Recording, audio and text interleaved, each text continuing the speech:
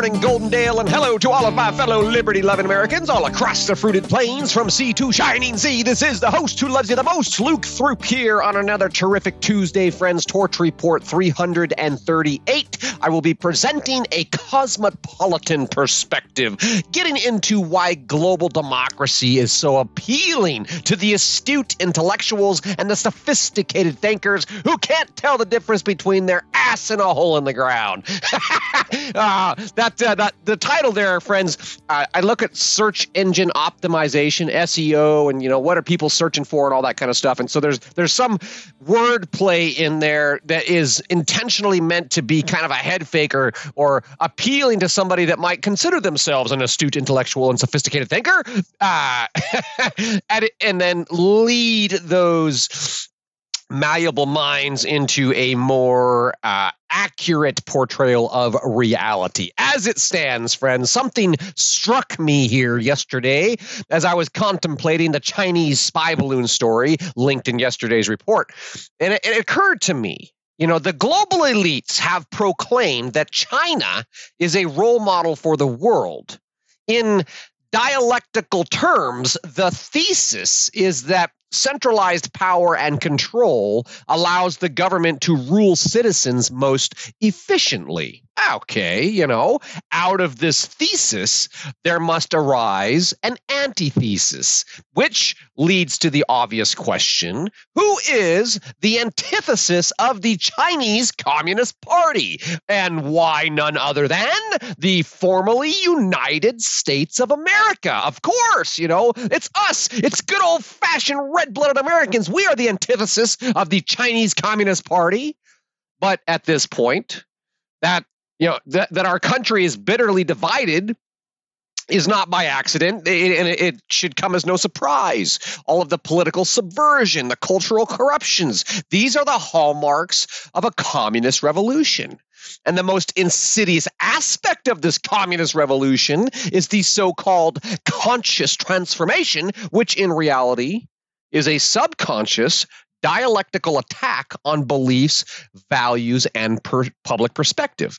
Now, when I was thinking about that, it just really sunk in for some reason. Wait a second, they say the CCP, the commies are the role model, and we are the antithesis. And so they're trying to synthesize these cultures. And thinking about these two contrasting cultures in terms of thesis and antithesis as two opposing propositions for the way things should be, this allows us to gain insight into how the globalists intend to synthesize these diametrically opposed systems. From the perspective of the global cabal, if China is the role model for us all, and that's the direction that we're headed, then America is the obstacle that must be overcome. Does that make sense? From the perspective of the global cabal, China's the role model for us all. We're headed that direction, but America is an obstacle that must be overcome in the process. It is critical to realize that there are a great many globalists who are American politicians, who are deep state bureaucrats, who are, academic eggheads, who are useful idiots, and they believe exactly that America must be overcome. Keep that in mind. Whenever you see the cultural rot and the decay that's on full display each and every day, keep it in mind. There are plenty of people in positions of power within our own country who believe that America must be overcome.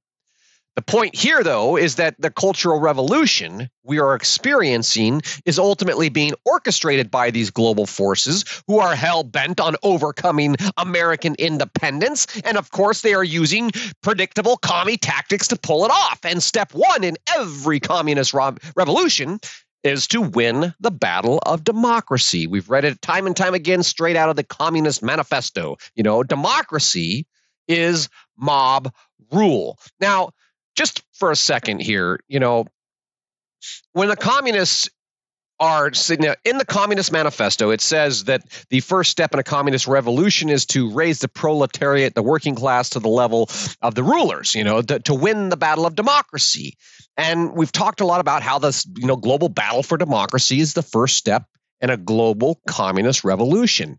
If you think about how they're presented, though, democracy and communism are presented as opposites, but that's not the case, okay? That's part of the dialectical deceit. It's there. So I just want to point that out, It's really important as we ponder the implications of global democracy. We have to grasp their plans here. In a global democracy, when the majority of countries vote to achieve a common goal for the greater good, say for a UN panel, the International Panel for Climate Control, they say, we got to do this, and everybody says, we'll vote. And then, 160 out of 190 countries say, yes, we should. Everybody should pay climate reparations for climate justice. And these advanced Western civilizations need to be brought to heel and pay the poor, ignorant African peasants who are suffering the plight of man-made climate crisis because of the unsustainable Western lifestyle. Therefore, the Americans need to be paying all these Africans,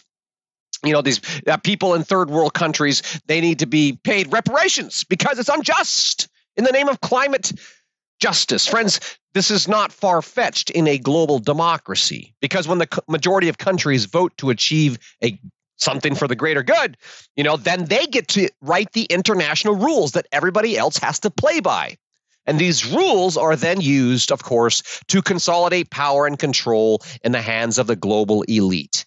This is how the global cabal works. In the words of Mr. David Rockefeller, the global cabal consists of a worldwide network of internationalists who are proudly working against the best interest of the United States, which, of course, should be a shocking admission, except for that it's not. This is exactly what we would expect, given the fact that the global cabal has told us China is the role model.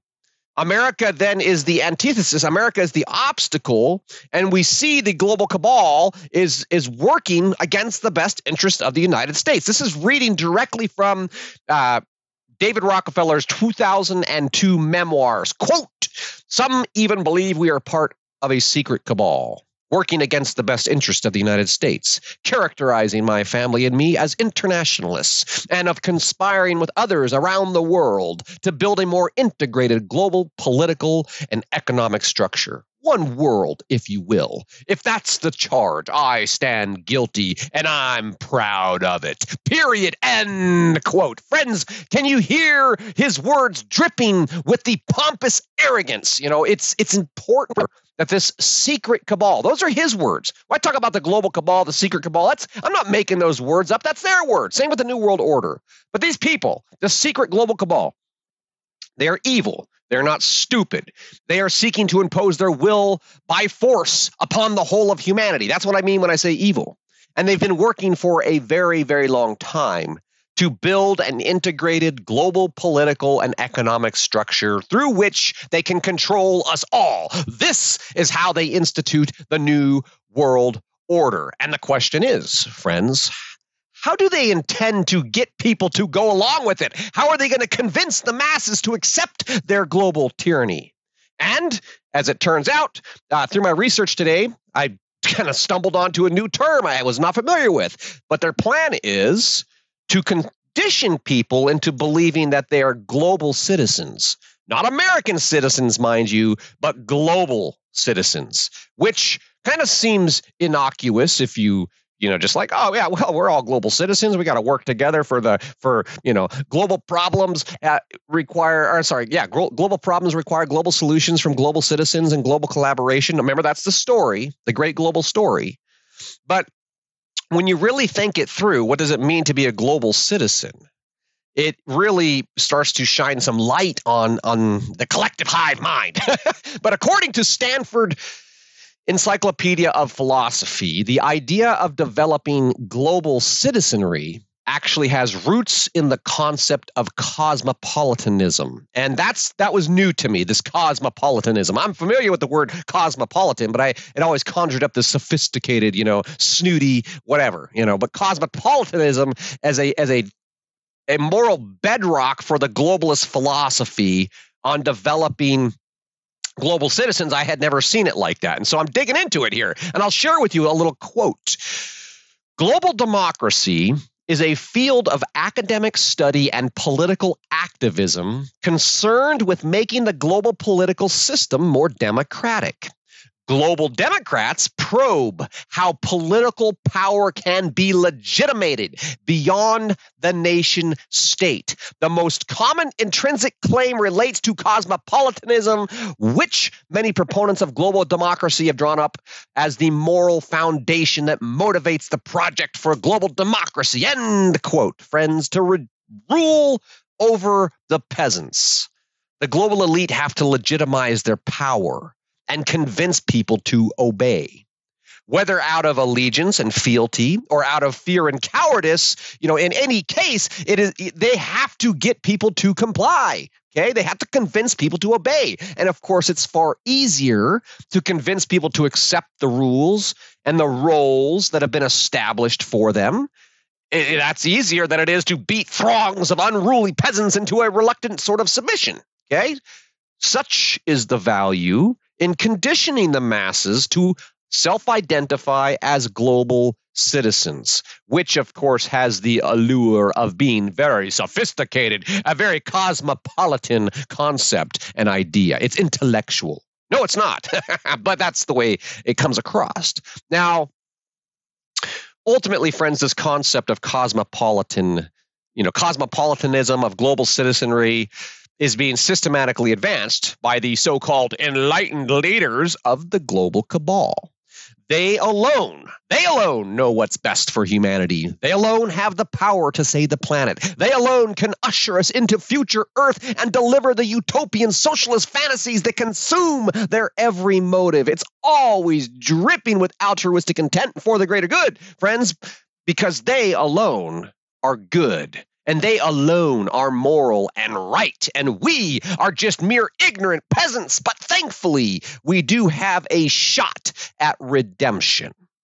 If we are willing to adopt the cosmopolitan perspective, if we are willing to properly behave as good human beings, then we will be afforded the protection and the provisions of the state.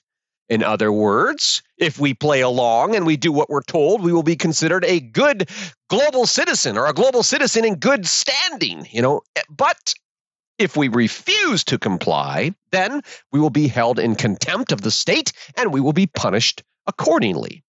Now, interesting enough, the Encyclopedia Britannica explains the connection between cosmopolitanism and the global community as a thesis about identity and responsibility.